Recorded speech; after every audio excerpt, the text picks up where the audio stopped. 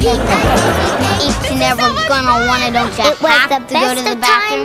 It was the worst of times. I don't know what you see. It was bedtime. What I see is me. Absolutely. You want to have your cake and eat it too. They thought I was you. Hello and welcome to They Thought I Was You. You knew you were going to do that. No. I should have known. The podcast where we revisit Mary-Kate and Ashley's career through a modern day feminist lens. I'm Becca Roth, I'm a writer-director. I am Lanny Harms. I am an American. And I am a writer and actor. I am also American. Shocker. What? I know. That was an accent that I pretended. I really hope. God, you I fooled know. me. Thank you so much. I really hope. And I've that known no you one, for so long. I know, but it was that good. I Yeah. really hope that no one from Australia is listening to this because I think it's the kind of thing where like Americans are like, huh, okay, cool. But like Australian people are like, what the fuck are you doing, mate? You know? That's how I feel every single time anyone attempts a Minnesotan accent. Yeah. Everyone thinks they're nailing it. Yeah. And it's like they're not. They're Yeah. being an idiot. Yeah, an idiot. Like, okay, can I try one? And you can tell me I'm an idiot. Minnesotan? Yeah, do like Okay. an example, or do you want me to just do it raw? Like, I want you to do it cold. Yeah. do it cold. Okay. What's like a good sentence to say? I'm like so in my Australian brain, I have to like. Of course. I think something good to oh, God. Okay, you have to say, oh gosh, darn it. The grocery bags all broke. Oh gosh, darn it! The grocery bags all broke. Yeah, that was like something Irish or something. Oh gosh, darn it! No. Oh gosh. Oh gosh. Oh gosh. The grocery Oh gosh. bags. Oh gosh, the grocery bags broke. Oh gosh. Oh no. All right, Alana, try a New Jersey accent. That's where I'm from. Oh. That's perfect. I have to put my nails. I mean, my New Jersey sounds just like my Long Island. Yeah. What are you? Oh my gosh, you have no idea what these people said to me the other day at the mall. Oh my god. Oh my god, Lanny, you literally sound like someone from like Sweden trying to sound like a Californian from Minnesota getting their nails done and mentioning New Jersey. You sounded the exact same way, but from Minnesota. Let's just, okay, if there's any message that this film we're about to talk about has taught us, it doesn't matter if you're popular. It just matters that you're yourself. So let's go into this episode with our own accents, with our own true selves, and our hearts forward, and let's talk about it. Okay, so today, as we've alluded to, we are talking about Our Lips Are Sealed. Yeah. So last week we talked about all of their later party videos because we had done Passport to Paris the week before that, and we really needed to get ready for these new cuts. Our girls are women now. Yes. They might as well be. They look so mature in this one. Oh my god, they're so, yeah. So mature. And just so you guys know, we have some 5-star reviews. Thank you so much. We Thank you. begged you for it last week. And you came through. And we felt you came through. We crawled out of our skin and made ourselves uncomfortable, and it was all worth it. So we're going to shout you out at the end. So stick around. Just you wait. Just you wait. But we have so much to talk about with Our Lips Are Sealed because, do. yeah, this is a big deal. Yeah. Becca, what is your relationship with this movie? Oh my god. Okay, first of all, I just want to say I'm really happy that, because I was like, we have so much to get into, but like, we're just doing this movie. Like, I think from last week, I felt a little bit like, we're doing 6 movies and also like referencing 100%. their whole history. Like, I think I'm happy that we can like really, really dive into it because there's a lot to say and I don't want to leave any stone unturned. I, growing up, loved this movie. This was one of my favorite Mary-Kate and Ashley movies. Actually, I really loved all of them. Like, I feel like when they each came out, I really had a time with them. Like, Winning London, I watched all the time. Holiday in the Sun, I watched all the time. But I also did watch this one a lot. And this is one that I've never since revisited. Like, it came out in 2000, and it's been 22 years, and I haven't watched it in 22 years. And Yeah, I mean, there's a lot. I don't want to get into how I feel about it yet. What's your history with it? My history is similar. I think what you were saying about when each one came out really having a moment with it feels very true to what it felt like being a Mary-Kate and Ashley fan at this time. Like when they were actively putting stuff out and they put out a new movie, it really felt like a present every single time. Yes. You know? Yes. Like this is my gift for the next however long, 6 months to a year until the next one comes out. So I have to really live here. Also, this is going to give me a lot of information I'm going to need to know for this year. What kind of puka shells I need to look out for, what kind of headbands I need to be updating, like all of that sort of stuff. Like this is there, and what kind of references I should be making in my day-to-day life, pop culture references, that kind of stuff. So yeah, but like this one, before we started watching it, researching for this one, I was kind of like, oh, I feel awkward because I feel like for whatever reason I didn't actually watch this one. Like I feel like I watched it when it came out once and that was it, like Switching Goals. Yeah. But rewatching it, I was like, oh no. I looped this one. I think it was just like, but once Winning London came out, that usurped it. And so I haven't revisited it for 22 years, like you're saying. Right. Okay, one thing I also want to say, Lainey was talking about puka shells.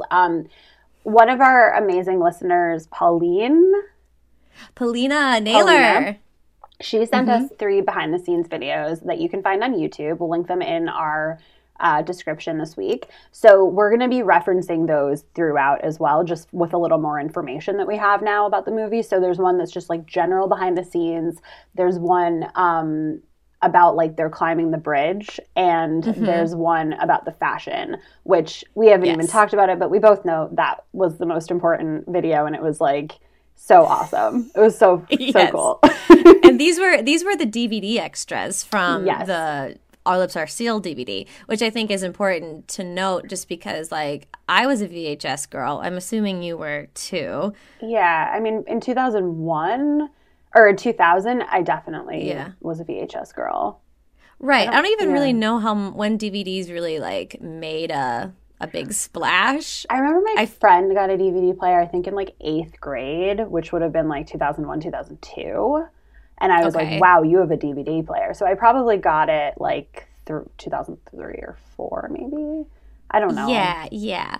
That makes sense because I was collecting all the VHSs, and by the time like When in Rome came out, even getting there, it was very equally, you can get the DVD or the VHS. But before that, it was always like, I'm pretty sure that I have the physical VHS tape of getting there in my childhood home in New Jersey. I think I had the DVD. Really very cool. I know, really weird. But anyways, this came out on November 21st, 2000. So very likely if you're an older American or a younger American Ashley found and looked at their stuff later on, you had the DVD. Yeah. So we watched it finally for the first time ever. Yeah, never seen it. I know that like when I watched the behind the scenes stuff, especially with the fashion one, I literally wrote this in my notes like, if I had seen this at the time, even now watching it, like I would have wanted, I mean, I've always wanted to be their friend, but like there's a part in it where they're like, yeah, we get to keep our clothes and like we keep the ones we like, but like some we love to give to our friends. Like we love giving our friends clothes. And I was just like, not that I'd fit into them, but like I just like really like, I just like really want to be their friends. But like also like in what we talked about last week, like with their fashion prodigiousness in plain sight, it was just like the way they talked about fashion throughout this is like they are so fucking smart, and like they are so like literally they were like forecasting trends for 2001 and like the thought that went into everything. They were like so active in the fashion vision for the whole film, and they talked about it with such knowledge and confidence, and I was just like, yes. It's amazing. Yeah. Amazing. It felt like this, they started using their movies as like lookbooks for their spring collection, you know?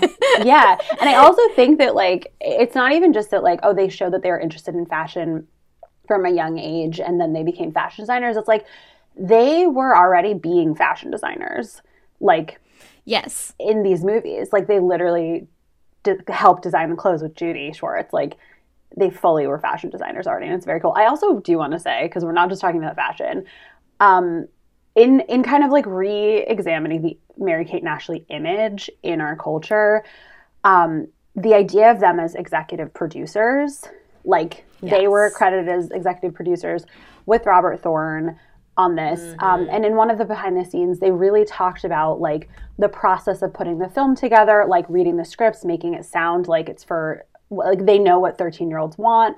They like change the scripts for that. They like talked about the editing process, like casting their crushes, like everything. Like they really, really had their hands in these projects. And like as 13, 14-year-old girls, like that is incredible. Like they're not just like, they don't just have their name on it and get a lot of money. Like they are like making these films. Like they're like teenage filmmakers.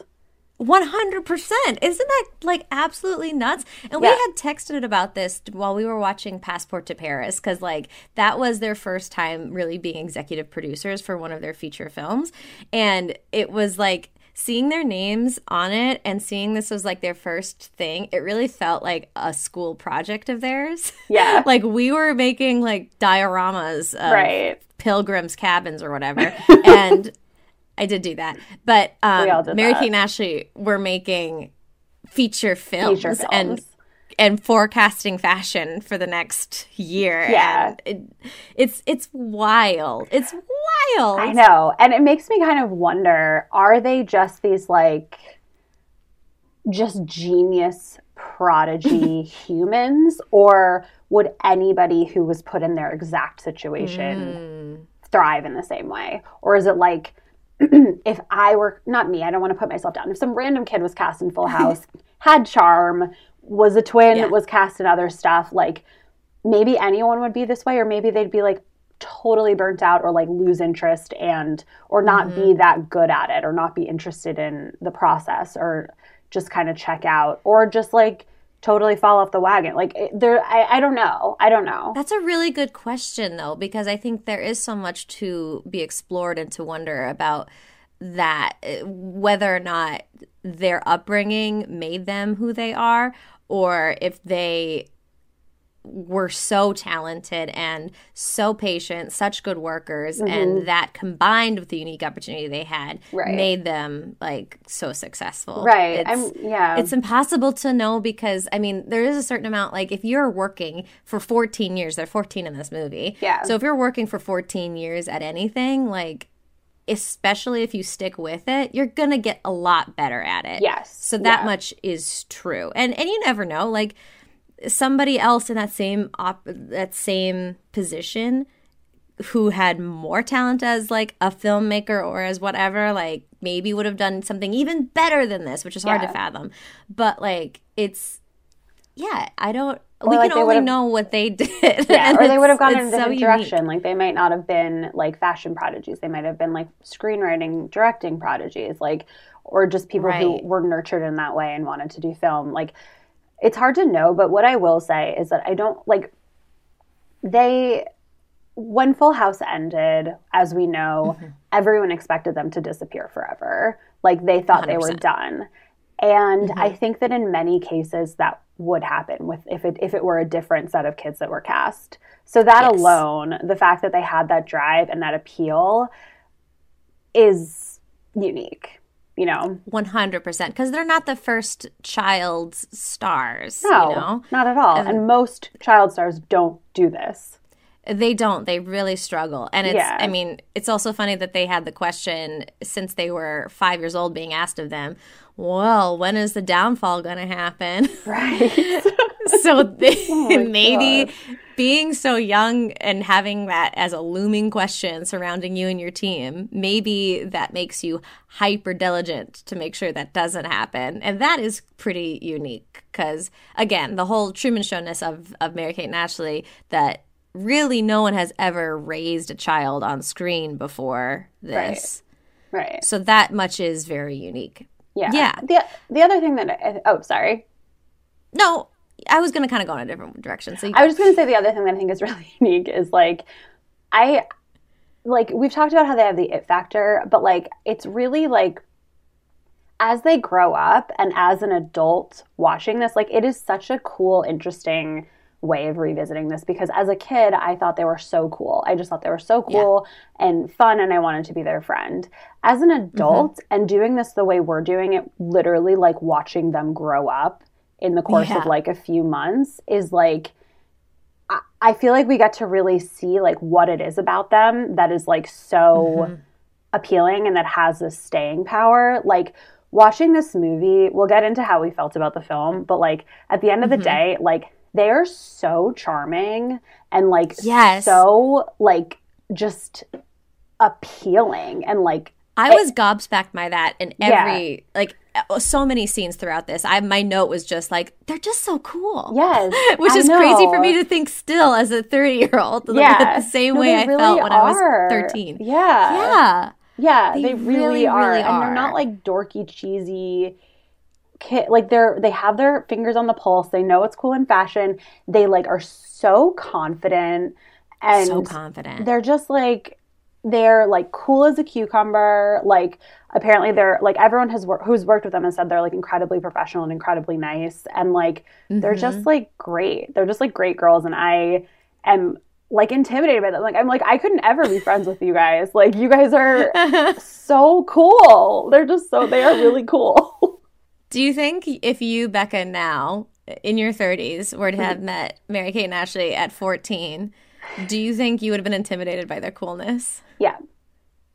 I don't think I would have been able to hang. Like, here's the thing, is like, I think that like my fantasy 14-year-old self, like I would imagine hanging out with them, and like, I'm pretty sure I saw myself as like a different, cooler, less anxious version of myself. Like, I think I felt like if I met them, I would just be cool. I would be funny. They would like me. Like they would validate all of your qualities, good qualities. Yeah. But I think that like, I would like to think that that would be true.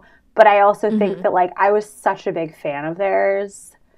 I just don't know that I would have been able to like form a sentence around them. Like yeah.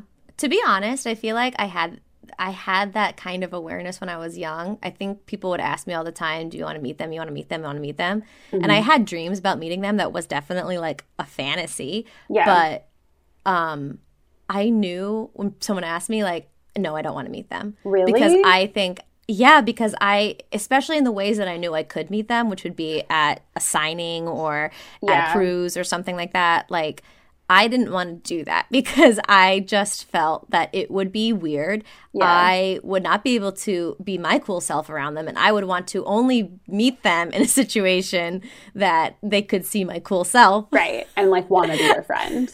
And just want to be my friend. Yeah. Yes. And I couldn't do that. There'd be too much distraction in those other situations. Lainey, that's like such a like mature and like real perspective. Like that's like because like I see that now, but like at the time I think I just was so like clouded by the fantasy of being friends with them that I just had to fantasize about myself as this like chill, cool person who could like make them laugh and was like the coolest person they ever met and were dying to be friends with. Like I don't think that I would have been able to be like, you know, like I really like them. Like I'm a really big fan of their movies, but now that I think about it, I really think that it'll like ruin the fantasy and, you know, whatever it was that you were doing. I don't know if it was that sober. I mean, I feel like it was mostly led by fear and my social anxiety. Sure. That's fair. That's being fair. Like the same way I didn't want to talk to like the popular girls in my dance class. Like I thought that would be really bad. I would say the wrong thing and it'd be better just not to engage. Yeah, Lainey, I totally get it. I think that you and I had social anxiety in the same kind of ways and like had like an internalized idea of like where we stood on the social ladder. But also like I think that in the comfort of my own living room, just like sitting and dreaming about like being their friend, I was a different person and I was able to believe that that would be possible. I also think that like there's definitely a world in which like I would be in a place where hypothetically, like I'm somewhere and there they are and I have the opportunity to go up to them and talk to them. Like I know that I'd like really psych myself out and I'd really like just, if I got up the courage to go up to them, like I would just be like, you guys are the best. I'm so sorry. Like you guys, I just like, I know this sounds weird, but like I just like if I even could muster up the courage to do that. Like there's a huge part of me that thinks I probably would have just like not done it and then like regretted it forever. But I don't know. I mean, I have been near them before. Like, let us not forget the U.S. Open. You wedged yourself in front of them in a seat that was not yours to sit in front of them at the U.S. Open. I sat Open in front of them. They didn't recognize you.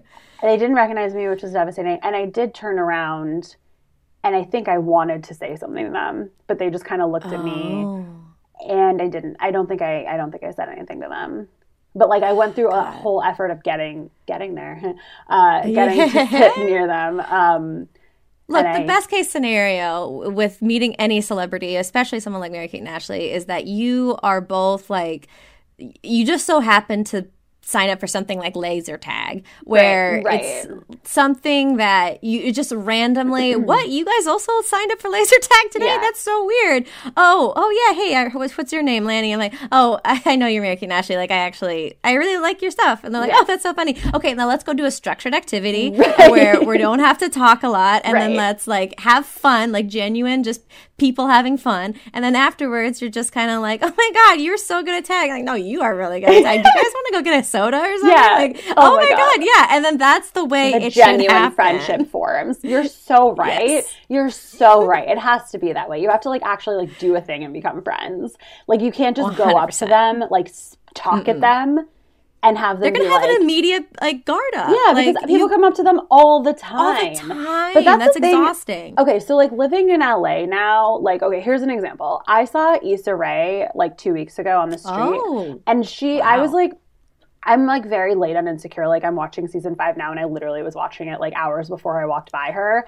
And I also, like, she has this, like, viral Instagram post about her vision board that is so cool. You sent it to me. Yeah, and I've been making a vision board because of her. And so, like, when I walked by her, I was like, I have to talk to her. Like, she was, like, waiting outside a restaurant with her friend. And then I was like, I had this feeling in my, like, inside. I was like, I actually don't have to talk to her. Like, I actually, like, I can leave her alone. And I think I sort of 100%. Have had that shift of, like, I think before, if I'd see someone famous, I'd be like, this is such a once-in-a-lifetime opportunity. I can't blow it. I will regret it forever. But, like, nothing will happen from it. Like, right. You're just a fan walking up to them like any other day for them. Right. Like, you're not going to become friends. Like, you're... I mean, I think hopefully this also takes the pressure off, too, because there's nothing that there's no opportunity that you're sabotaging for yourself by not going up to them. Like, nothing would have happened. Probably. You know what I mean? Like... Right. And if you're meant to be friends with Issa Rae, like... Yeah. It will happen. Yeah. And you want it to be in a situation where you have made something she's seen, and then you two can sit down and talk about what you both mutually love about each other. Right. Like, exactly. That is the opportunity of a lifetime. Right. You know? Yeah, and I think, yeah, exactly. And in a real way, like, same with laser tag, like you're in a place together, you're doing a thing. You're not just like, you are this, like, person I admire, and I'm this, like, little weird fan person. Like, it's like, you have to kind of come together on more of an equal playing field. Totally. Anyway, so let's talk should about get into this. There's so much to get into. So I think we are maybe going to do this a little bit more beat by beat, just because we really have to cover some stuff because it's been so long. Yeah. So the film starts. It starts. It like, just starts. There's the beginning. With like cool. But I do want to say something about the beginning of this. Yeah. Is I sense that this movie taught millions of people what the witness protection program is. Correct. Because I never heard of it until this, and now I only know it from this. Me too. Like, when people talk about the witness protection program, I'm like, oh, from our lips are sealed. Yeah, I know. Because it has this beautiful black and white 1950s beginning that lays out everything you need to know about it, and it makes perfect sense. So they do this, like, fake black and white old movie, like, showing us what the witness protection program is, and they're like... Which is actually, I'm Googling it right now, and it was invented in 1960s. So actually that montage was very period appropriate. Interesting. That's cool. Except it was pretty 50s. It was very, like, 50s, like, PSA... Yeah. Yeah. So we meet the girls who actually, they are the Parker sisters. They don't actually have real names in this movie. Oh, they didn't. Did they say their first names in that they first don't have scene? them. Because they're just okay. Wow. No, if you look at the credits, they are Maddie and Abby, which is their Australian names. They don't have real names.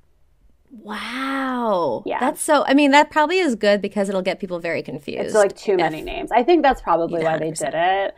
Yeah. But yeah, so we meet the twins. It's the first day of high school. They're going to go to cheerleading tryouts, but they get into a hair drying fight. Hair drying fight? And I knew it was dumb as a kid, and I think I did too. And it felt dumb now too, but it still like is so like they look so fabulous doing so it. So cool. They're just so cool. Oh my god. They can't do anything. But dumb. It's the dumbest thing ever. Like it's like a imagine so basically they're drying their hair next to each other and they're like, "Hey, you got me. Hey, you got me." And then they're like, "Hey." And then they just do a full on like attacking each other with blow dryers for like 2 minutes. And then they show up to school with their hair insane perfectly looking. Fluffed. But they have perfect hair. All they need is to run a brush through it. Like the way that it is styled is like intense teasing and gel and spray. Like that is not what and their front little strips are like still perfectly like straight down. Oh, like it looks like their head is in a headband. Yeah, and but everything else is big and crazy. Yeah. Here's what I'll say. I did not have high hopes for this movie from the beginning of it. Like okay. I will reiterate, I loved it as a kid. Well, I have an issue with the beginning that I will reveal once we're a little farther along, because then it'll make sense. So it doesn't make sense yet. So I will tell you. That's a good little seed that you're planting. Yeah. Before we move on too much from the beginning, I also just wanted to highlight their first line that they say is "First day of high school. I hope we'll be popular," which is hilarious that is a and huge perfect. Thing that I really want to talk about in this film is Mary-Kate and Ashley's general fascination with the concept of popularity. Like it is in Two of a Kind, it is in school dance, it is in this, it is like popularity. Like the idea of popularity is so important to them, even if it's like a lesson they learn is not that important. Like I want to spend some time talking about that. Well, actually, can I just say really quickly? Yes. The way this movie actually begins is they wake up. Oh, they have like the dream. Yeah, that was the next thing. It was their dream of the first day of school, and then they like wake up in their beds and they look at each other and like, pretty great dream, huh? Too bad it's not real or whatever. And it's like, oh my god, that felt to me as someone going through all of this right now as a Easter egg to their earlier movies when they would inexplicably have the same dream. Yeah, which but anyways, like How the West Was Fun, they did that. They're like, they oh, did, great and dream, they never right? explained They're like, it. Wild West, huh? Man, what a great dream. So I really hope loved that for is, the universe. Yeah, I really hope that is like an Easter egg for the Mary-Kate and Ashley universe, and not just something that like, I mean, this would be fine too if they were just like, this is such a funny, cute idea, and like our fans probably don't remember, and like we'd love to use it again because this is such a funny screwball movie. So like, let's start it off with the tone of like, whatever, you know. I'd also believe if they forgot they already did it, but yeah. Yeah, that's true. Wonderful. Yeah, I would just want to say about the popularity thing is I feel like when we were tweens and teens, popularity was something that was talked about quite a bit, like in magazines and how to be popular. And I haven't really looked at a lot of teen media present day from 2022, but I want to say that word is not as hot as it used to be. And maybe the obsession isn't. Of course, I feel like there's always something inherently teen and high school about being concerned about popularity because it's innately human, because we are still concerned about being popular in circles as we grow up in our jobs, in our creative circles, et cetera, like that is something that persists, and we're just a little bit more honest about it when we're in high school. Yeah, it's weird because I think the idea, maybe this is honestly just the way that this was presented throughout the time, throughout media, because watching it now when they talk about popularity in this and in other projects, like it feels like really awkward and like, how are you actually saying this? Because it's just sort of like, it just feels really shallow because it's like, they're literally just saying, like, we just care about status and we just care about external things. We don't care about, like, friendship or, like, whatever. Like, it's just, like, we want to, like, be in the group, like, whatever it takes. And, like, I do think that, like, growing up, it was, like, a thing. Like, who are the popular kids?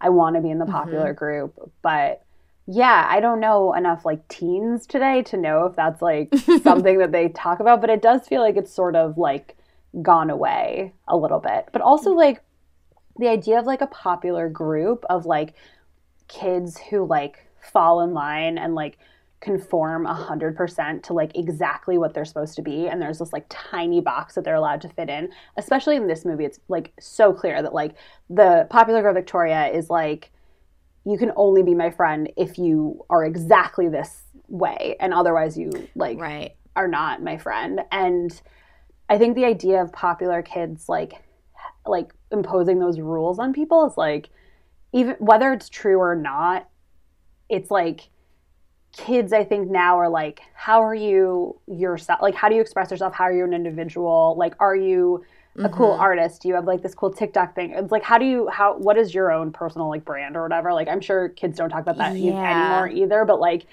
it's less they might. I don't know how social media has changed the way kids see themselves. Like, I feel like there is still something to have a brand, even if you are not an actor or a personality of any kind. If you are just a high schooler with a social media account, there is something about, like, I mean, especially after 2 years of a pandemic and you spend so much of your identity putting your identity into your social media and that becomes who you are. Right. This is all pre that. So I feel like there might be more of a focus on individuality at this point, like what makes you stand out. When back when we were teenagers, it was more like how do you fit this perfect prototype of an attractive, cool teen. Right. I think it is more how do you stand out now, and I'm sure that there are so many perimeters around that, and maybe it's, like, presenting itself as more open than it is. I don't know, but I think the days of, like, you have to be exactly like this, like the days of overtly talking about that, or like you have to look like this, you have to be a certain type of person, you can't be gay, you have to be thin and white, like whatever it is, like it's like that's not how people are anymore, thank God. But, like, I was thinking about, like, the popular girls that I had growing up. Like, it was literally, like, a distinct group that, like, counted themselves, and, like, it was like, this is who we are. And, like, one girl, like, they were supposed to be professions one year, and, like, one girl dressed as, like, a male person, like a male woman, and wore, like, an actual, like, mail delivery outfit, and they, like, didn't speak to her all day because they were supposed to be sexy professions. And, like, they were like... That's so Mean Girls. That is literally Mean Girls. I know. But, like, it's like you have to be this certain way. And watching this movie made me so anxious of, like when they were, like, on the boat and they were, like... Basically just, like, throughout this movie, like, they try really hard for Victoria and her cool friends to like them. And...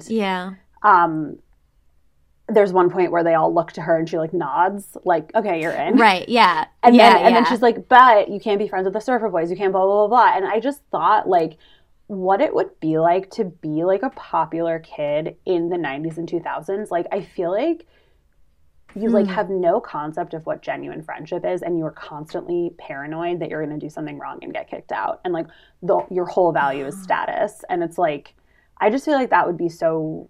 scary every day. That's so interesting. I mean, I'm thinking back to my high school too, and, like, even when I was in there, I remember feeling like we didn't know who the popular kids were.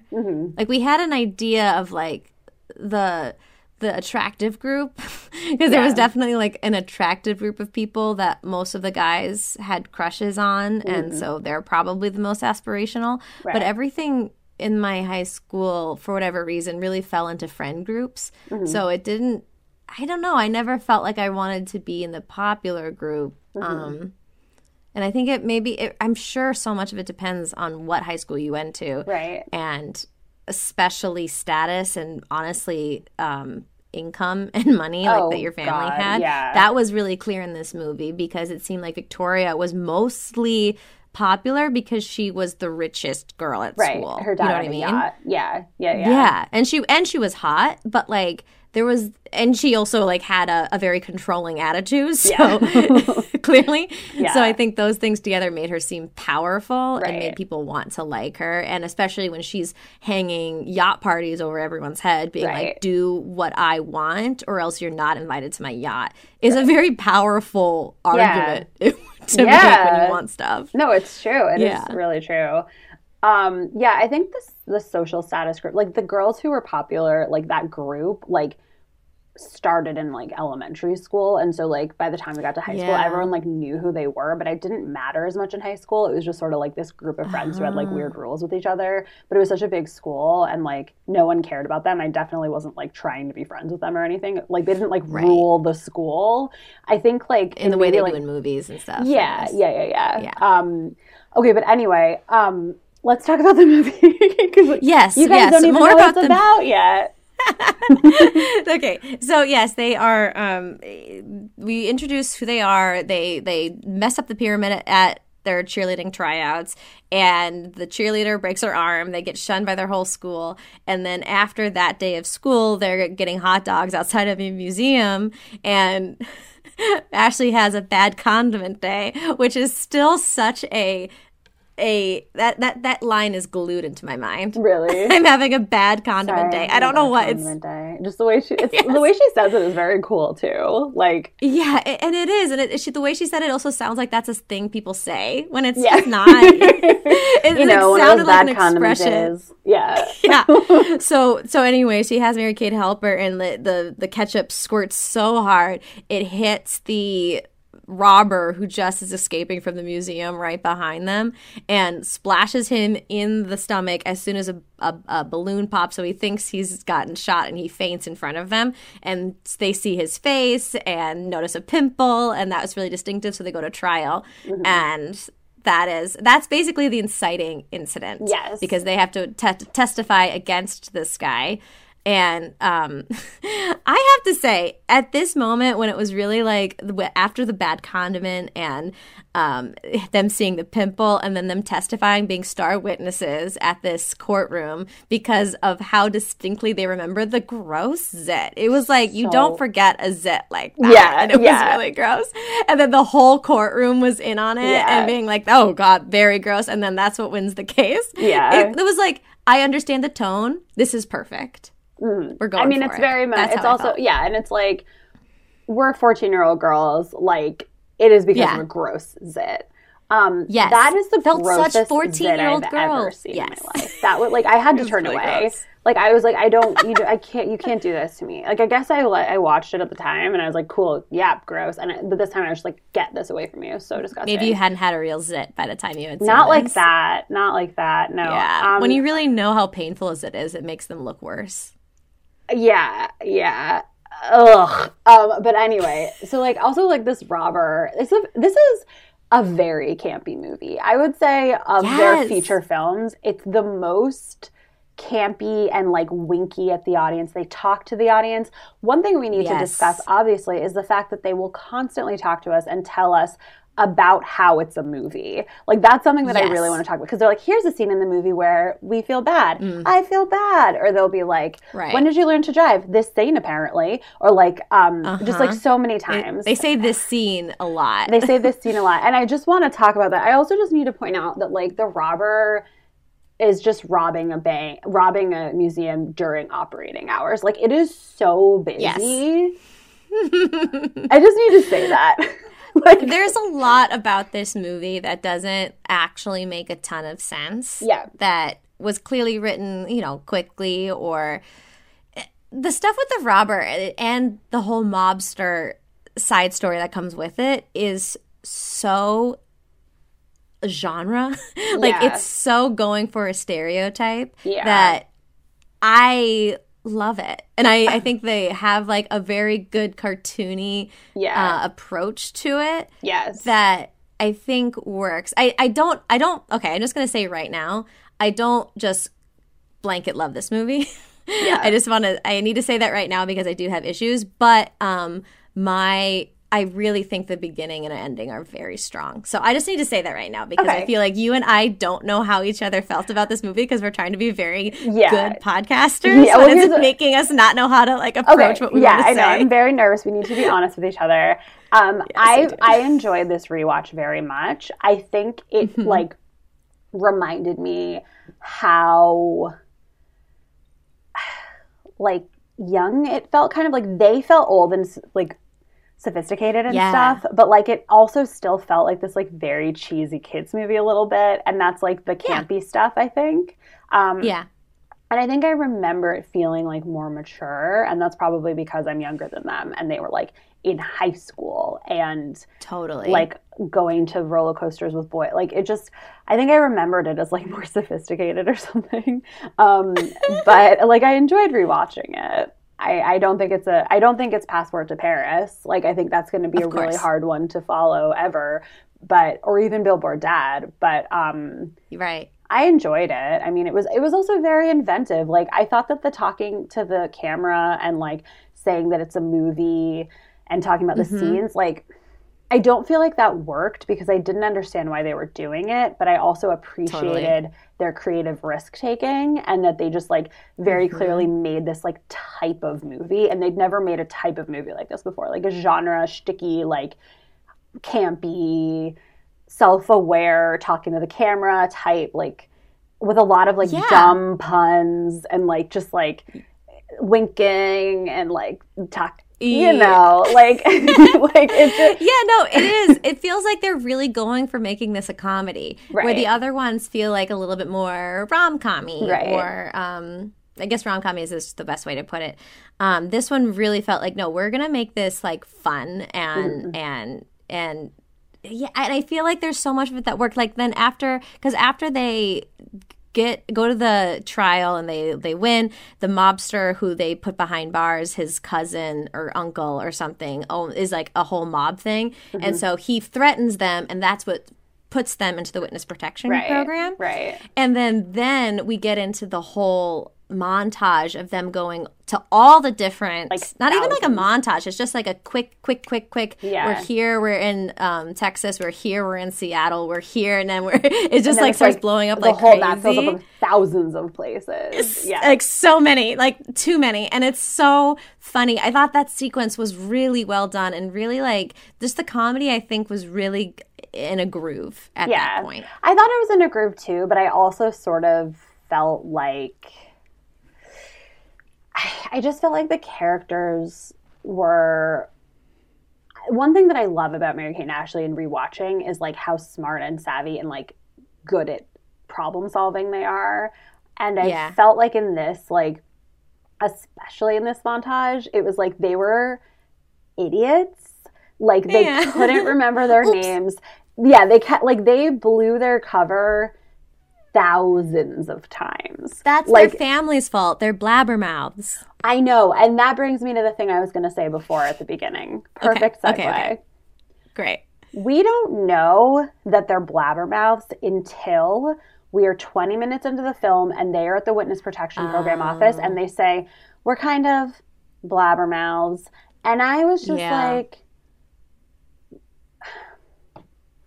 here's the thing. With Passport to Paris, with so many of their films, I always celebrate the ways that they like do a good job at making the film the way films are supposed to be made. And so if we're talking in those terms, with the way that a film is supposed to be made, especially a film where they're talking about like, here's the part in the film where we do this thing because of this thing. Right. Very self-referential. Yeah. We don't know that they're blabbermouths until they say that they're blabbermouths. They just had the first day of high school where their whole school turned on them because their hair was weird and they fucked up the pyramid. I know where you're going with this. Yep. Mm-hmm. We don't need any of that. We need them to be in the school and to fuck something up because they said a secret. They blabbed in some way, and it is there. It is ready. It is on the silver platter. Like that is the thing. That is the only way that it had to begin. Like that is the correct beginning. Yes, it is they not my opinion about anything. It it had to be blabbing related. No, like end full stop. And they 100%.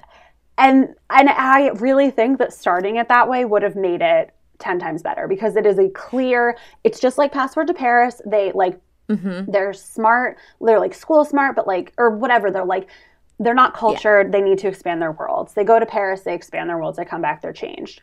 In this, they're blabbermouths. They can't keep their mouths shut. They have to do the one thing that's the hardest for people to do if they're blabbermouths, is to keep their mouths shut. They can't do it, and then they move to a place. And then they move to a place, and they go through a journey, and they're not blabbermouths anymore. We need to see them as blabbermouths, and the beginning didn't need to happen the way that it did.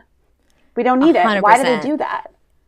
I absolutely agree. And I think for me, the weakest parts of this movie are in the construction of the script and the storytelling. Yeah. Because this is fast forwarding just a little bit, but we can do that. Who cares? Yeah, the beach wars. Why are you listening to our podcast? Yeah, just go listen to it. Just go watch it. Just go listen to it. Anyways, so one of a pet peeve I had while watching it was once they're in Australia, gone through the witness protection program and are at their posts, they learn about their new school, their new high school, and we get introduced to the popular kids and we get introduced to the surfer kids. They hate each other. There is a rivalry between them. Like, do not talk to the surfer kids if you want to be popular. But of course, the surfer kids are the cutest. Of course. And we spent so much of this movie like seeing what like these different groups of people are and what they do, but we really don't get into what the actual feud is between the surfers and the popular kids, and we don't know why there is such a turf war with the beach. Right. And the whole thing culminates in this surf war, truly. Like they call it a surf war, right? Yeah. Surf wars, yeah. They have they have adult judges. Yeah, it's a thing. It's a real thing. They hire judges to come and judge who was the better surfer of these two groups, and whoever wins the beach, the rights to the beach. And I think, honestly, I thought the whole surf war stuff was really fun and really good, but we didn't have any understanding of what the stakes were, we didn't have the foundation of why this matters so much, and there really could have been something there. And I think that's what's frustrating about this movie is there's, especially with the blabbermouth things, they have to go and become in the witness protection program. Like, that's a hilarious premise to a movie. That's a perfect premise. Like, two blabbermouths have to keep their mouths shut if they want to live. Like, that's like the hard, it's like literally that's how to write a script. The person who it is the hardest person to do this challenge has to do this challenge. That's it. Totally. And it's there and they don't really do it. Like, they do it, but they don't do it they don't realize that that's what they should focus on. So there's a lot of lack of focus in a lot of the beats of this movie, which is very frustrating as to people who write scripts, I think. I think so, too. It is funny the way that the blabbermouth thing comes up, because there's also a part when they tie up the bad guys and he's like, what are you two, blabbermouths? And it just came out of nowhere and it was just so stupid. Right. But they kind of forgot about it at that point too. Right. It doesn't really color a lot of their conflict. Right. Like, I feel like in the script it's like, oh, we should mention the blabbermouth thing again. Like, let's have him say that. Like, it just didn't feel like it. Yeah. And that's the thing is, I wish that they had somehow blabbed in ways that somehow made them seem a little smarter. Like, the way that they revealed their identities was so just careless and stupid throughout. And also, I know that this was a running gag, but the way that I'm Millie, Maddie, I'm Agnes, Abby, whatever. And that's funny, but it's just I don't know. Come on. You wanted them to know that you were smarter than that. Yes, exactly. And also the stakes of them, because if they don't make Australia work, they're kicked out of the witness protection program forever and they're on their own. So they really have to make this work. And I just don't think that they would be I'm Molly, I'm whatever. I think that they would be more careful than that. I want to go back to what you're saying about the surf wars. That also, I wrote that down as well, of why are they not allowed to talk to those boys? Because it's so intense. It's if you talk to those boys, you can forget the yacht party and everything that comes along with it. And I was just oh, what happened? And it's like, nothing happened. It's just status. And I'm also just kind of like, in rewatching this, I forgot that those guys were not supposed to be cool. I thought they just like met cute guys because they're like hot surfers. Their hair couldn't be more 2000. Like they're just like hot surfers. They're hotter than the guys in the popular group. Is it just because they're 100%. Surfers? Because their friends are also surfers. Like, well, because there's also that running thing of like this, Ashley's boyfriend says all these wonderful, beautiful things about why he deeply loves surfing as a meditative practice and getting in touch with the universe. Yeah. And she always like looks at camera being like, I know. But he's so cute. I know. And it's like, is he supposed to be so extra? Like, or is he supposed to be like, I don't know. It's like this. I don't know. So that's the only indication I have that's why the popular kids don't like them, is because they are too passionate about surfing. Maybe. I don't know. If they could have, there could have been something like. I think that what is frustrating and why we all assumed that they were popular is because in my high school experience, or in my understanding of popularity as a teenager, a lot of times it was like power and wealth and also attractiveness. Yeah. If you were attractive, you kind of had an easy card into the popular crew. Yeah. Totally. Like, and also talent. Like they they were good at surfing. Like, and they were hot. Like, they were the hottest guys in the movie. I know. Exactly. Like, so we really needed a backstory to why there was this rift. And it really would have helped the movie so much because that's part of the central conflict. I mean, the conflict changes a lot because it should be that they are blabbermouths and need to change in order to be better or whatever. To, like, save but their it family. Also... To save their family, very big. But I guess maybe the other theme going on is them needing to not worry about being popular or not conforming to what other people want, to be themselves and to, just don't do anything that isn't right for you. Right. So, there's, I don't know, like the fact that the surfers are they're so themselves. Yeah. And I guess that's why they fall in love with them, because they help them teach them that lesson. But like, there just could have been a stronger message in that if we learned why there was that rift between the popular kids and the surfer kids. Right. If they had a huge fight because the surfers were just not willing to conform to all of Victoria's demands, something like that. I don't know. Like maybe they were friends, and then the surfers stepped out of line somehow and were like unapologetically themselves, and it was like, oh no, don't be like them. You know what I mean? Like it, like. Yes. But there was nothing. There just needed to be anything, like any explanation. Like, honestly, I would even understand if they were like, "Oh, don't talk to Sheila because she's like kind of a dork," and that is very clearly like social groups. But like the boys who are like hot blonde surfers who are interested in the exact same activity that your friends are interested in, it's just like they could have easily just been part of that group. So we just needed. We needed something. Also, the surf wars, like, it did feel like it came out of nowhere because they were, like, partying on the yacht. The guy showed up, and then she's like, this is Daddy's boat. It's invite only. And then she's like, that settles it. Surf for Saturday. And I'm like, what? Why? That was so weird. That's the other thing that I need to like talk about, because I feel like this could have been so easily punched up. So just to cover our bases here, for if you really still haven't watched the movie, just go watch it. But if you really haven't, like they get introduced to the school by Sheila, who's a nerd, and then like they fall in love, or they catch the eye of these surfer dudes, and they're like, ooh, we like them. Popular kids are like, no, can't talk to them. But then they, through a series of doing Australian things well, they get accepted into the popular kids, and now they are trying to like uphold their status now that they are finally popular, which is in their want from the beginning. Right. And so Victoria is bringing them onto a yacht party, and they are there at this like really cool swinging 60s Austin Powers. The Austin Powers, which is what they were going for from the fashion video, and they're in their iconic go-go dance outfits, and the most incredible thing I've ever seen in my life. I'm pretty sure those dresses made me like clothes. Yeah, those dresses they changed my life. You guys know what we're talking about. It's the colorful window dress. Incredible. You know what we're talking about. It'll be on the Instagram. Yeah. You know it.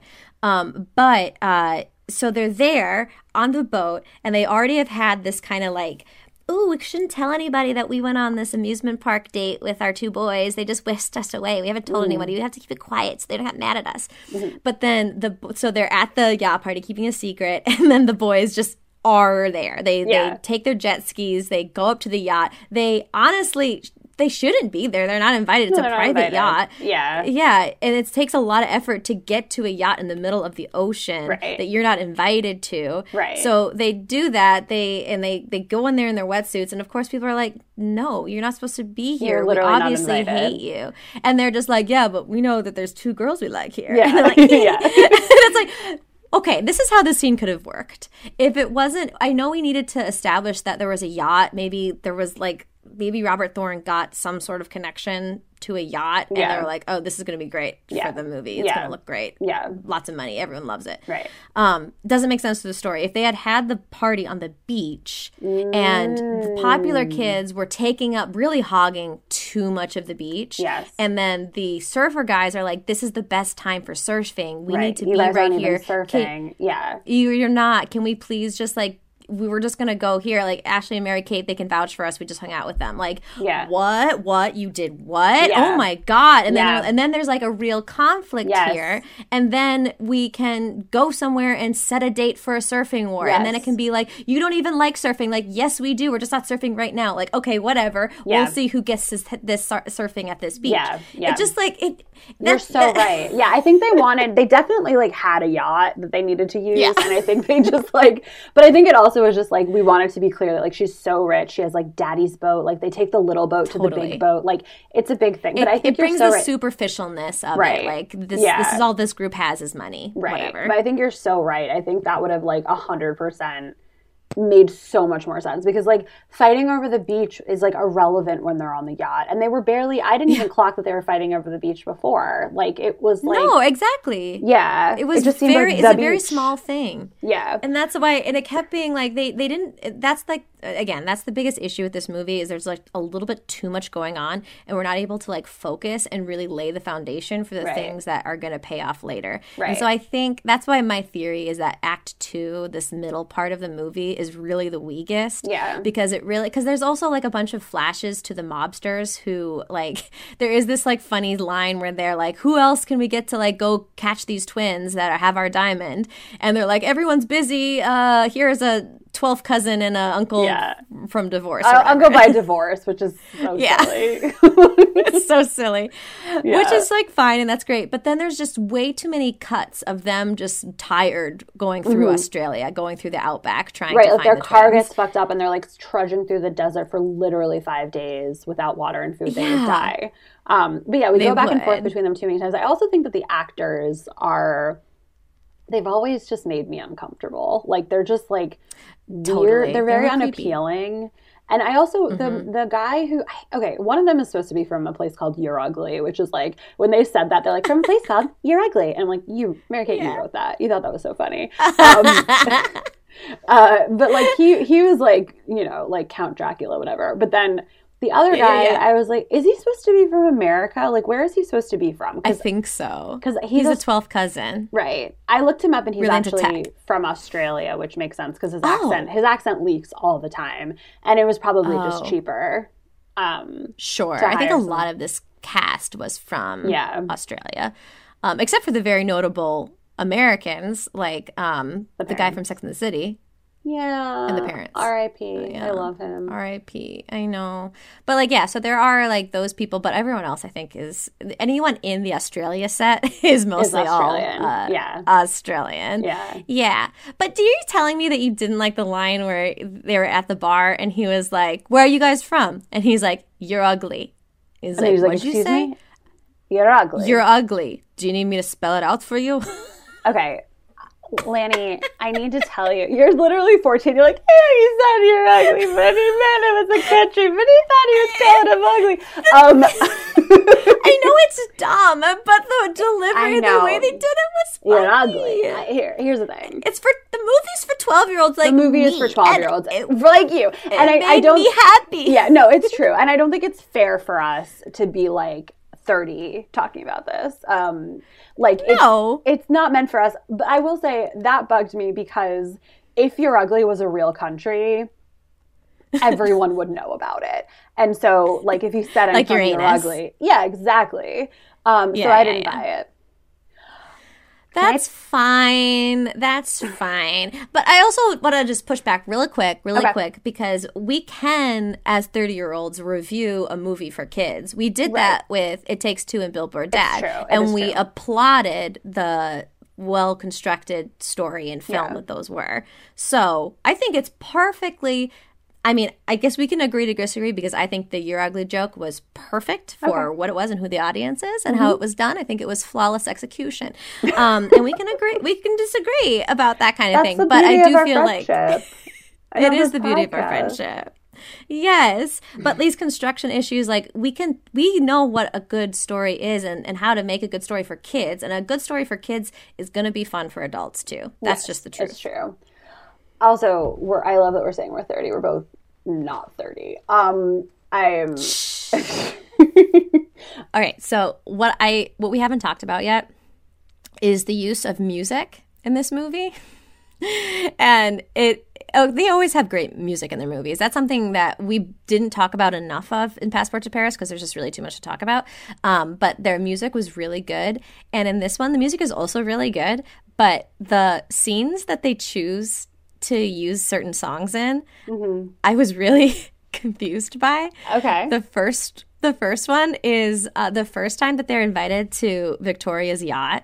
This is before the party when they're just like getting introduced to it, and they have the whole Titanic bit where they're they have like multiple shots of them reenacting the "I'm flying, Jack," which is so cute because they just fucking love the Titanic so much. I love it so much. Yeah. Also, this movie is just so 2000. Like, there's that. There's also a Who Wants to Be a Millionaire joke, and in a way that is truly so cruel. I just need to really quickly say, like, the bad guy is like staying at the hotel and he's like flirting with the like hot girl who works at the hotel, and Ashley's like, he's the next contestant on Who Wants to Marry a Loser, and Mary Kate's like, but it's like they're like guests at your hotel and you're having dinner with your parents. I know. Like, that's really rude. Anyway. But they're bad guys, so it's okay. Anyway, so back to oh, that's true. They have a feeling though. Mary Kate has a feeling. She tells us later. But anyways, the whole reason I bring that up is there's this weird, sad, dreamy music when they're on the boat, and like also a lot of shots of Ashley like napping at the bow of the napping at the bow of the ship, and like just it seems like something sad should be happening, but they're happy because they finally reached the top. I guess it is melancholy because it shouldn't feel as good as it should feel better than it feels. It doesn't feel as good as it. Yeah, but that's not But they're clear. not They're just showing happy. that. They're just happy on the boat. I mean, Ashley, I would best describe her as like a cat in a sunspot, just like on the thing, rolling around for like a really long time. Yeah, like it's really confusing. It is really confusing. But then there's one other time that music is really strangely used, and it's when they are with their boys and they have their fun little amusement park date, and then afterwards they're like, oh no, it's after the yacht, when they get on the jet skis with them and they go to shore. Like, they leave the yacht party with their boys, they leave their go-go boots on the ship, and then they get off and they're like, so we don't want to take things too fast, but what are you guys doing Saturday, tomorrow? Yeah. And they were like, oh, I don't know. And then the next cut is them going up the bridge of the Australian, what is that bridge? It's like the big Australian bridge. Yeah. They mentioned it in the bridge video that we saw, but I don't remember what it's called. Exactly, yeah. And there's this super romantic music playing in this very dreamy sort of way. And it's just Ashley looking scared and then Mary Kate following her. And they're in full gray, drab, like jumpsuits. Yeah. And there's nothing romantic about it. The boys are way behind them. Yeah, that's true. That's so funny. I actually feel like you and I have really different feelings about this movie in different spots, because I actually... Oh, funny. Yeah, like I actually loved that part. Like, it felt like... Because it, like, the music was like...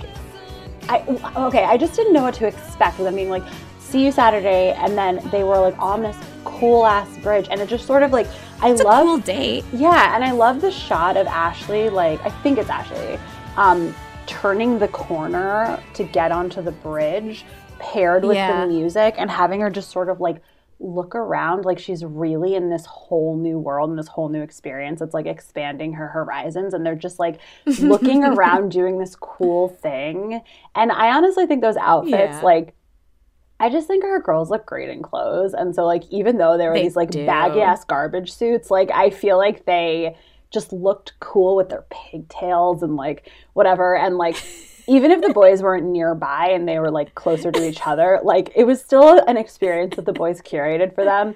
And I just felt like it was such a beautiful little, like, that scene didn't need to happen. And there was so much effort that went into them, like, climbing the bridge and filming on the bridge. But it was just like a beautiful visual music thing. I actually really liked that scene. But I still love you is the thing. Like, we can disagree and still be stronger for it. Yes. And you know what? I love if the movie was about falling in love with Sydney, I would love that scene. Yeah. I just don't think that's what the movie was about. No, it's true. Especially not in the same way that Passport to Paris was about falling in love with Paris. That is true. But I do think it is more like these boys are showing them like a side of things, a side of Sydney, or like a side of like a new city that like the popular kids couldn't because they're just like on the yacht, you know. Can I just say something else about the boys really quick? Because before the movie started, I honest to God could not remember what the boys were in this movie. Yeah. And even when I think back to this movie, I'm kind of like, I thought there wasn't a love story in it. Oh, wow. They are so forgettable. I know. I mean, the boys are really, they're also like interchangeable. Like, I don't think there's ever a time in their movies where they've had such identical love interests. Like, they really are so the same. I remember one of them has like a weird turtle face to me, kind of, and that kind of like a Ninja Turtle face. So that's why Who wants to marry a loser? Yeah. But that's why I remember them. But like, I mean, I do. Yeah. I feel like I did remember that there was a love story in this, and I didn't remember the boys until I saw them, and then I was like, oh, right, those When I saw them, I was like, oh, it's like the generic-looking boy and then the other generic-looking boy who looks a little bit more distinct. Right. Yeah. But back to, like, the music and also, like, the boys stuff, like, I realized in watching this that I think part of, like, basically, like, 70% of why I love this movie was, like, literally just the montage when they're in the amusement park to the, like, ska cover of 99 Red Balloons. It's closed. Not for us. Ivory's Dead owns the place. Come on. At the break of dawn, till one by one, they were gone. I've worked here every summer since I was 12. Guess we don't have to worry about long lines. Something's out there. 99 red balloons, fire in the summer sky. Like, I love that. So good. I don't think that As soon as that started, I was like, here's the song. Here's the song. Yeah. This is what I think of when I think of this movie. This is why I bought the ticket to this tape. Yeah. I love that montage so much. The fact that they're like in an amusement park that's closed, that they have access to, and they just get to go on all these rides. Like, I also was like obsessed with roller coasters as a kid. Obsessed. Ooh. And the song is amazing. I don't think that I knew that it was a real song before. I think I just thought it was like from this. And so it's like a good song. Yeah. So I'm like, wow, that's great. I think it was just like the fantasy of like meeting these boys, going to like a closed down amusement park, this cool song. Like, that's really why I love this movie, is literally this montage. And I'll say I also liked this montage. I don't think it was like as romantic as any of the stuff they did in I don't want to keep comparing it to Passport to Paris. We just watched it. Right. But it is really fun, and I just feel like it also was a really nice scene of seeing them like just hanging out with boys. Yeah. It's like it wasn't so much like, oh, they're putting their arms around me, oh, they're holding my hand or whatever. It was like they were asking them, so why are you so with this group? Why are you into Victoria and all that? And they were like, I guess she's not that bad once you get to know her. Yeah. I mean, she's not so bad until you get to know her. Right. Like, it's very like, oh, these guys are going to show us like how to not worry about being popular and care more about what we think. Yeah. Here's a crazy thought. Mm-hmm. Are these boys even love interests, or are they just their friends? That's such a sweet thought, and I think that's fair. And I think that might be why it does, because it's really they don't have much of a romance. They never kiss them. They never kiss them. They never flirt. Yeah. They never have like a moment. Like if you think about Passport to Paris is just like they're separated from each other all the time and they're with their boys and it's just like romance. And like Holiday in the Sun, they're also doing their little romance. Like it's they never kiss. This is actually way more clear, way more like what it's like to meet a boy somewhere. Yeah. Like, let's have fun. Let's hang out. Yeah. And even Ashley is so reluctant for so long and then just is like, she does say he's so cute over and over and over again. Right. But they are having more fun with them than they have with anybody else.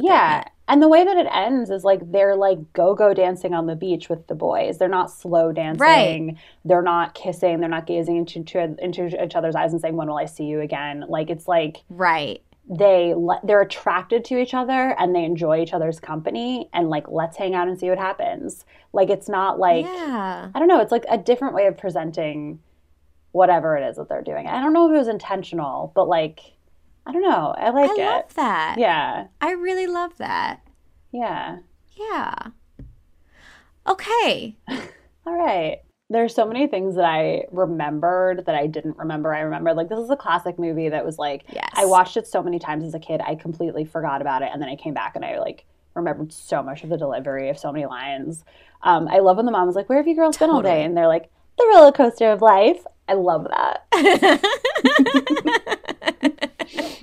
They have the cutest thing. And their mom was a chain smoker. I thought that was notable. Yeah, you never see that in kids' movies. And it felt very like future. What is the word when something predicts the future? An omen? Not the best word I was looking for, but yeah, prescient. Foreshadowing? Very prescient. Okay. Foreshadowing their future. That's all. Go on. What are you going to say? Can we talk a little bit about the logistics of this crime thing? Of course. Okay. Well, I have a couple of thoughts. Just generally shifting focus for a minute to this aspect of it. The crime that they witnessed, you mean? Yeah, and just everything with the bad guys and everything. So basically what happens is, like, they witness the crime and the bad guy, like, hides the Neil Diamond in one of their backpacks. We haven't even talked about that. It's called the Neil Diamond, which is hilarious. Mentioned it. And that's, but whatever. Maybe we did, but we didn't say it was hilarious. And I didn't realize that it was spelled Neil, like, on your knees, Neil. I didn't realize that. Like, that's... Yeah. I honestly didn't even realize it was a Neil Diamond until way too late in the movie. I think... That was a pun. Oh, I think I always knew that. Okay. Okay, so anyway, so the necklace is in Ashley. The diamond is in Ashley's backpack the whole time. The entire time that they're in the witness protection program, it's in her backpack. And so the bad guys come because they think the girls have it. Is that right? Okay, this is actually confusing, and it was bothering me because when they're in the courtroom and the mobster threatens them, which is the whole reason they're in the witness protection program, is it seemed like he was mad at them for putting his relative behind bars and just wanted to seek revenge on them. Right. But then when these two people were looking for them, they were just looking for the Neil Diamond. And so it was like, wait, what is the goal? Are we just trying to kill the twins, or are we just trying to take back what is owed? I'm happy that we're talking about this because I was like, did I miss something huge? Like, I was like, why did they know the girls have it? Yeah, it's like they all of a sudden know that the girls have the diamond. Yeah, the guy in prison had to have told somebody, like, in one of the meetup, or like he would have to call them or have him come to prison to tell them. I feel like that would have been worth it for us to have seen. Maybe they shot it and the footage got messed up or something, but, like, I feel like that's a step that, like, we needed to see. So the guys are there. The parents, like, need to get romance back in their lives or whatever, so they go camping for their anniversary. I just need to say that they are leaving their two teenage daughters with the only hotel guests that are, like, two creepy men. There's no, like, that's, like, I can't, that, and then they're left alone. There's also Cool Katie and Shark Killer. Guy. That's true. It just was very, like the girls are left to, like, deal with these, like, criminals by themselves, and that was, like, Scary. And then the parents literally never come back. Like we never see them again. Oh, we do when they like move back home, but yeah. But they're gone for the whole time, and they kind of needed to get them away for the rest of this thing to work. But then here's the biggest plot hole that really I don't understand. So it's revealed that Katie was FBI all along, and that she was there to look after the girls and to protect the Neil Diamond for when inevitably the bad guys come to take it. Yeah. So the FBI knows all along that the girls have the diamond. They know that these teenage girls are this target and that they're carrying around this like $1 million piece of jewelry. Like the target piece of it is a thing, and also the fact that they possess this thing and they don't know that they do. Like they need to get that back immediately. Like, and the fact that Katie is there to save the girls. Yeah, the fact that Katie is there just waiting for the guys to pounce. Like, why doesn't she take the diamond? And then like, I don't know. It's like they waited for everything so we could do the movie, but like, it just doesn't feel like the way that things happened or like made any sense. No, it really doesn't. And I was like trying to hold on to a couple of those things, and then at a certain point I had to just like let it go. I was like, okay, we're really confused. This script is having a lot of plot holes. Yeah. Interesting that we keep talking about the scripts. So I clicked around IMDb to see who wrote this. This is the same writing team that wrote Passport to Paris. Are you kidding me? No. One of the writers for this directed Winning London, but before this, it's a writing team. Their names are Craig Shapiro and Elizabeth Kruger, and they both wrote Passport to Paris and then this. What have they written anything else before that? 1 second. Huh. So they hadn't written any movies before Passport to Paris, but as a writing team, they actually wrote a lot more after. They wrote for a TV show called Necessary Roughness, but then they wrote for Bull, Salvation, and Charmed. Oh, cool. Oh, the new Charmed. Oh, I didn't even know there was a new original. Charmed. Yeah, it only lasted like a season or two. But, I mean, isn't that interesting? Yeah, it is interesting. I think it's sort of, that's interesting because I wonder what happens. Because we were applauding Passport to Paris being a well-constructed really script. Well-constructed. Like, still for kids, and still clearly didn't have, like, the most resources. Everything probably could have had a one more pass-through. But this needed, like, a couple more pass-throughs. Yeah, like, I don't think that this movie should have been allowed to have gotten made with this draft of the script. Yeah, like, there's too many holes, too many questions. Yeah, and it was still enjoyable, and I think as a kid I liked it, and I didn't care. I think it's also the kind of thing where it's like, if there's like a kooky crime thing, I'm just like, cool, do what you need to do. I know that you're doing it. Like, I don't care. But now I'm just like, come on, that doesn't make any sense. But it is interesting, and I know that we talked, when we talked about Passport to Paris, we talked about the Passport to Paris formula, basically. It's like they did that movie, and they did it perfectly, and then I think they just sort of tried to replicate it a bunch of times. Like, Holiday in the Sun is definitely like a watered-down Passport to Paris. I think, I don't know that this would qualify as that. Like, it's like, I mean, it's like they're definitely trying to do something different. Something different in terms of at least the style, like, and the tone. But they still have an element where they, like, save the day, kind of. Like, I feel like... Yeah. There's elements that are the same. Like, there is the montage of the boys doing something fun, exploring the city. And then there is the, like, chase. I love the chase scene in this. I thought that was very fun. Yeah, I guess there wasn't really a chase. All of these movies end up like being a Frankenstein of each other because there was a chase scene in the Holiday in the Sun. Yeah. They kind of they cherry pick elements that they liked from other movies. Yeah. But also like Katie, the person you mentioned before, who is she works at the inn and then also ends up being an FBI agent.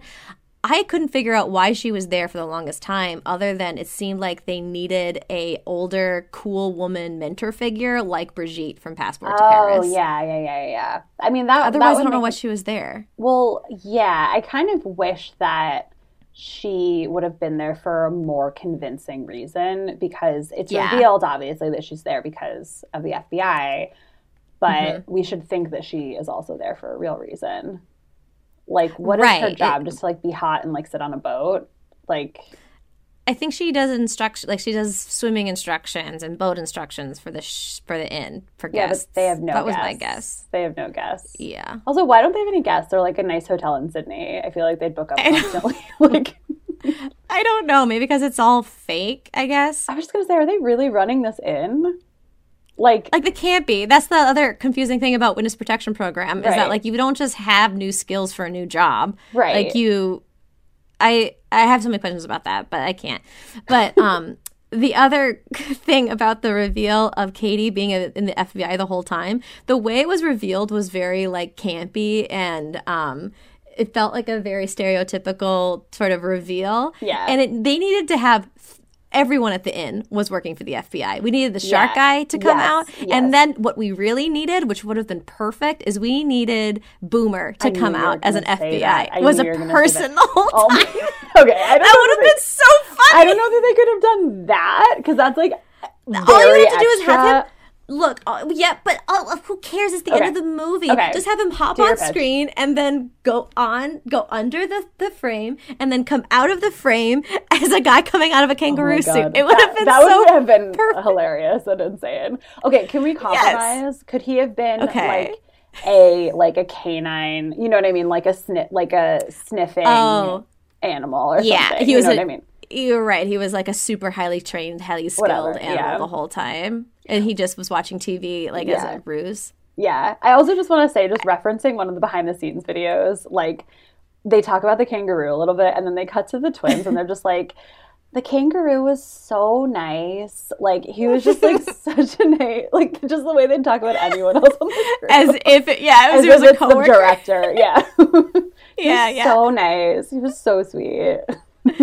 That was so funny. That story was actually really good because they're like, this kangaroo, like, isn't trained. This kangaroo is just a kangaroo, just so you know. Like, he can't do anything you want him to do. And they're like, shoot, we really need him to hop across screen at this very important moment. Yeah. And they're like, he's probably not going to do it. And then, like, as soon as the camera starts rolling, he hops across screen. And it's like that iconic thing from the trailer. And it's so good. It's funny. If you look at Mary-Kate's face, like, closely at the very end, you can see her kind of give a little over at Ashley. It happened. Yeah. They look over at each other. And I think if you don't know the story, you're like, oh, they're, like, noticing a kangaroo hopping by, but, like, it's like, oh my god, he did it. He did the thing. Right. That's amazing. Yeah. Yeah, that's funny. That's really fun. Wait, can I say one thing? Okay, so at the end of the Surf Wars, basically, this guy is supposed to surf, but he's sitting on a surfboard, like, holding his penis, and he's like... I was going to say that, too. My Ouija is broken. My Ouija. And I was like, okay, it says that he's saying wedgie, right? And it's like... I think Ouija.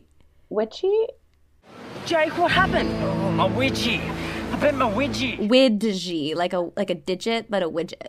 Oh, okay. So he's basically... That's how I heard it. You think that he's saying he can't surf because his penis is broken. Right. And then it is actually his finger. And they let it sit for so long. Like, as I was watching it today, I was like, it kind of came back to me. I was like, oh my god, his Ouija is broken. I remember this. And then I was like, wait, do they not reveal is it really just that? Is it really his penis? Yeah, are they allowed to do that? Are they allowed? Even the misdirect of having it be his finger is like, are they still allowed to pretend it's his penis? Like, that just like came out of nowhere.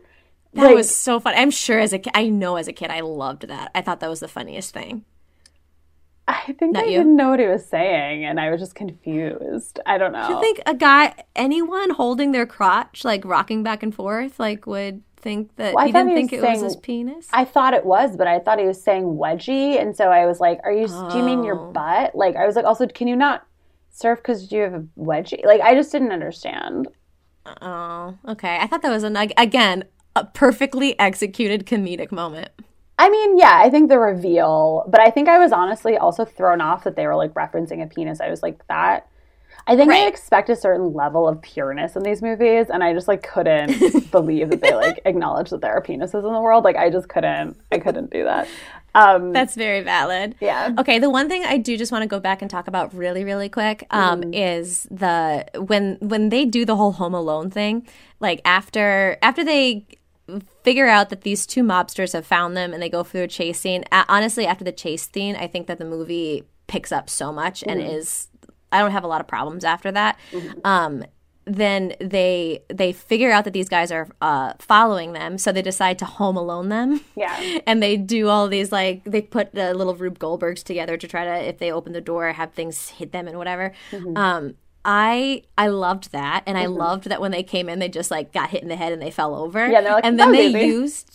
Yeah, that was easy. Yeah. And then they used, like, the power of their teen girlness to intimidate two mobsters. Are you looking for a way to go glam one day and natural the next? You wouldn't dare. He obviously doesn't know us very well. That talk about being cunning and about being, like, really problem-solving, using their resources type of girls that we know from their detective series and onward. Like, I thought that was very satisfying. I think that is really true. So basically what they do is they're like, they tie up the guys and they're like, ooh, like, we're going to paint your nose or your toe. What? You're... They're like, ooh, we're going to paint your nose. No, they're like, ooh, we're going to paint your nails. And like, ooh, we're going to do your hair. Do your hair. And We're then put you in bikinis. The final one is like bikinis. And they're like, no. But then Emil Hutchie calls anyway. But yeah, that is a funny and like empowering moment. And also like a little, like, I don't know. It's like, yeah, it's just sort of like, you know.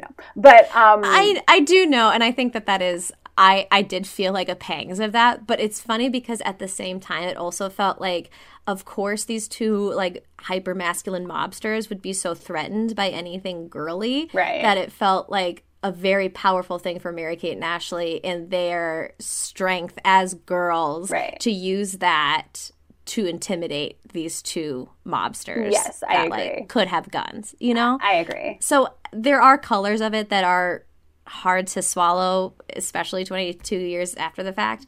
But the message, I think, was well-intentioned. I agree.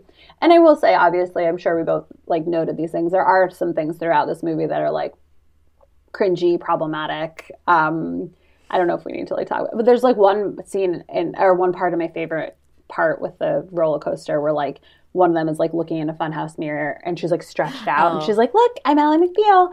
And that just like made me feel really sad because like I know that I don't remember which one of them said it, but like I know Kate. Yeah, so like that makes me really sad because like I know that she struggled with eating disorders and it's like if you're an actress in Hollywood at that time and it's like a funny joke for you to put in like an anorexia joke in your movie and it's like it's just all around you and you like don't see the problem. Especially in a movie where you're especially in a movie where you're wearing bikinis the whole time. Like that was also like really struck me because I was like, I mean, of course they look amazing, but it's also like as a 14-year-old girl wearing bikinis for that long of a sustained time is terrifying. And I don't know what that does. I mean, no. Even though when she throws that boomerang, when Mary-Kate throws, like, she looks so powerful. Yeah. Like, the way that she throws a boomerang in a bikini is just so powerful and looks so cool. Like, she does it the best anyone has ever thrown it in her life. And that was very empowering. Yes. No matter what wearing a bikini does to you. And very satisfying at the end when, like, the boomerang is what, like, knocks, what's his name, off the... Yes. That's how you do a good script. That's how you do a script. That's how you do a script. Yes. Do a script that way. Yes. Let me just... And the other thing... go ahead. Oh, sorry. Just related to the Home Alone thing is when they are, like, finally, like, making friends with the mobsters after they've, like, threatened them. And then Victoria comes over and gets in through their traps and ends up having paint and feathers just thrown on her. Yeah. And she comes up being like, what the heck? And they're like, ha ha, you look dumb. Yeah. And she's like, we're not friends anymore. And they're like, she was dramatic. Isn't she a lot? Oh my God. I was like, guys, say sorry. I know. They literally aren't like, oh my God, sorry, Vic. It's like they go so quickly from like, I will die for you to like, fuck you, you look like a loser. Like it goes, it's such a quick shift. Mm-hmm. Yeah. Yeah. So silly. All right, what were you gonna say? You were gonna. No, I think I just wanted to see if I had anything else, and I don't really. I mean, the only other thing that like bugged me a little bit was like when they do the surf horrors that kind of came from nowhere with unclear stakes. Like another thing that like lowered the stakes is that like so Mary-Kate and Ashley and their boys lose because the guy who's broken penis, he has a broken penis, so Ashley has to surf. And I'm just like, oh God, I hope she doesn't win because she's literally, we've never seen her surf in this movie. Also, this is like dangerous. Right. Why is she doing this? It'd be just like Billboard Dad too. Yeah. Where she has to dive and then true. win. Yeah. And then she does win. So they lose in this. She wins in Billboard Dad. They lose in this. And so they're like, oh, no worries. Like, let's go to the other beach. It's also amazing. And they're like, great, let's go. And I'm just like, why'd you do this? Like, if there's an equally good beach, why are you go? It's not like this is the beach. They make it seem like it is. And then they're just like, oh, no worries. Let's go over there. Like, it's just like, okay. Yeah. Yeah. I mean, I actually feel a lot better having done this rewatch because I was afraid that I would watch this movie and realize it was actually the most cunning and smart, funny movie that Mary-Kate and Ashley ever did. And I was just too dumb to see it. But like watching it now, I was like, oh, no, it makes perfect sense that like after the year, once you got a new movie, you didn't really go back to this Little Baby Lanny because it was kind of boring, and there were like unsatisfying things, and things didn't really pay off. Even if you didn't understand script structure, especially in the way that we do now, you still know the feeling, and that's why. Exactly. I mean, that's why script structure works, is because that's how you create satisfying stories that speak to an audience. Right. And this just had like dropped the ball so many times. Exactly. Like that.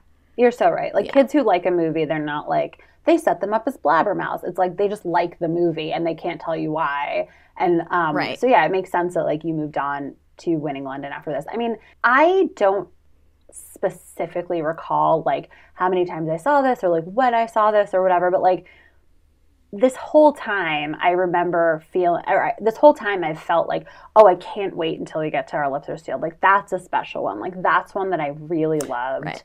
I really love that one. I can't wait to watch it. And I don't know why I loved it so much. Like, I really don't know why I loved it so much. Like, I think, like, Passport to Paris, rewatching it, I totally understand why I loved it. Totally.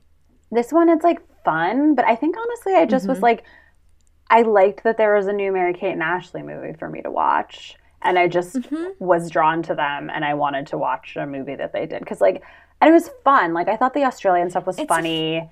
Yeah, and I liked, like, going into this new world and, like, the accents and everything. And, like, just them trying to like assimilate or whatever, but like totally. I don't know. I think I thought that it would be better, and I was a little let down. That's too bad. Yeah. But it is. I think the fashion and the coolness of them, again, like how we noted, like there are multiple times when you're just like, these are such cool 14-year-olds. Yes. That goes a long way when you're a kid 12, watching 13. a movie. Yeah. And the fashion is really like super high quality. I don't think we should undersell the visual, like how good the visuals are in this movie. Yeah. I feel like the sets and costumes and colors and palette of everything is just perfect. I mean, it came out in November 2000, so I feel like maybe it would have even done better if it had come more in the spring to really get people excited like for summer. Fashion. Yeah. Yeah. But, if you got this during the holidays and then watched it throughout the winter and into the spring, that would be very exciting. Yeah. Right. And I also want to say, too, at the end of the school dance video that we watched last week, we noticed in the bloopers how much Mary-Kate seemed to be going through, like, an existential crisis, and things just seemed very stressful for both of them. Yeah. The bloopers of this one felt so fun. Yes. And I also, that whole party dance, like, having the beach party interspliced with the bloopers at the end was really joyful. Yes. I felt really excited and just like in a good mood after I watched that. It was just like chill party vibes, and like it seems like they had a lot of fun like in Australia and like putting this together, and they seemed like very giggly in the bloopers. They seemed like really happy, and that was very cool. Time that like Mary-Kate keeps making Ashley laugh in the same scene over and over. Yeah. Mary-Kate. And then at the very last bloopers, you can hear Mary-Kate say, like, I didn't even make a face that time. I don't know why she's smiling. Yeah. Yeah. So I loved that. Yeah. So that, I think that carries into the joy of watching this. Yeah. And I just think our girls were in a better place at this time filming this one. I think so. I think you're right. And I think also, like, there's so many things that go into a movie, and, like, yes, the script needed a little bit of work, but, like, yeah, the look of it was so distinct and cool. And, like, listening to them talk about the fashion, like, it was good because they really had a strong vision and they really worked hard on it, and they, like, really paid such attention to detail. And, like, when they were talking about, like, they're like, yeah, like, for the montage where we go to all the different places, like, we don't have time to, like, establish where we are. So, like, the clothes have to give that away. And, like, we were in Texas, we had the cowboy hats, and I was like, that is so fucking smart. Yeah. Yeah. You know what? Going back to our conversation from the beginning of this podcast about, like, were they good at what they did? Was they talented, or was it just them having all this experience that made them good or whatever? I think we should not take for granted how much worse these movies could have been if it wasn't Mary-Kate and Ashley in the driver's seat. You're so right. It's so true. It's so true. Because so much of this movie wouldn't have worked if they weren't as charismatic as they are, and if they hadn't curated the aesthetics of it so perfectly. Yeah, if they just showed up and they were actors and they didn't have anything to do with it, it would have been completely different and duller. And and the lines that I want to know what lines they punch up. Like the director said that we give them scripts. They really are doing all these decision makings throughout the movie as executive producers, and we give them scripts, and they're like, "Oh, I don't think a 13-year-old would say that. So let me say it like this." Yeah, I want to know. I want to know too. I want to know exactly, like, who thought of what, like, what was what. Yeah. Yeah. Well, I think we've covered it. I think we're good. I think if we think of anything else, we'll keep it to ourselves. So. we'll put it on our, like, keep the conversation going on Instagram and on TikTok, folks. We also want to say, I know that a lot of time we post pieces of these episodes on our Instagram, and people say, oh, I can't find it. Where do I watch these movies? Yes. And they're all on Simply Olsen Instagram, and she has a link to everything. It is incredible. We literally would not be able to do this without Simply Olsen, so thank you so much. So if you're listening to this and you want to watch this, that's where you can find it. Because it was actually I tried to watch it somewhere else because I wanted a high quality version, but it's impossible to find. You can't stream it. You can't. Most of their movies you can't stream. That's crazy. Yeah, you can buy it on Amazon, like the physical copy, I think. And then it said you could get it on Apple TV Plus, but you can't. Like, I think maybe at one point you could, but you can't anymore. So Simply Olsen, that's where to get it. It'll be linked down below. Yeah. So, okay, that's our show for today. But before we go, I do want to shout out our Apple 5-star reviews. Yeah. Thank you so much. Thank so we you. got one from Carly Loves the Olsens. She gave us a review and saying, "I found my people." Aww. This is so sweet. And she really wants us to get Austin Nichols on the show from Holiday in the Sun, and we agree. We want to get him. That'd be great. We would love that. Yes. We would love to get him. That's Griffin. Austin, if you're listening, send us an email. Yeah, send us an email. theythoughtisgmail.com. We're looking forward to it. Okay. And then we also got a review from Julie8098 saying, "Thank you. This podcast is so much fun and such a good trip down memory lane." Yay. Isn't that so nice? Yeah, Thank you. I also just wanted to say we do have, if you are out of the country, if you live somewhere else other than the United States and you leave a review, it doesn't actually show up on our Apple Podcasts, so we might miss it. But we also got so this is from earlier in March, so we had recorded a couple that we didn't see until later. But Giselle sent us a review, which was so sweet. She literally did the thing that we talked about, copying and pasting a DM. But she did it before we brought it up, so it's like she did. We're all psychically connected. We absolutely are. Universe. Like, and honestly, it feels better that way because I was so embarrassed to ask for it. But Giselle, you showed us that copying and pasting it before we even asked people for it. You showed us how effective it is. Yes. So thank you, Giselle. Thank you. We love you. We love you. And we're sorry that it took a couple weeks. We didn't see it. So, yeah. Yes. So just know that going forward. Yeah. Okay. Well, I think that's it. So next week we do have a little bit of a different kind of episode. We are doing an interview, but not with somebody who worked with them. It's a different kind of experience. Yeah, it's going to be a little bit of a different one, and we're excited about it. So you can email us at theythoughtitwasyou@gmail.com. You can follow us on Instagram and TikTok at @theythoughtitwasyou. And we love you so much. See you next week. Thank you. See you next week. Bye. Bye. They thought I was you. If it's up to me, you'll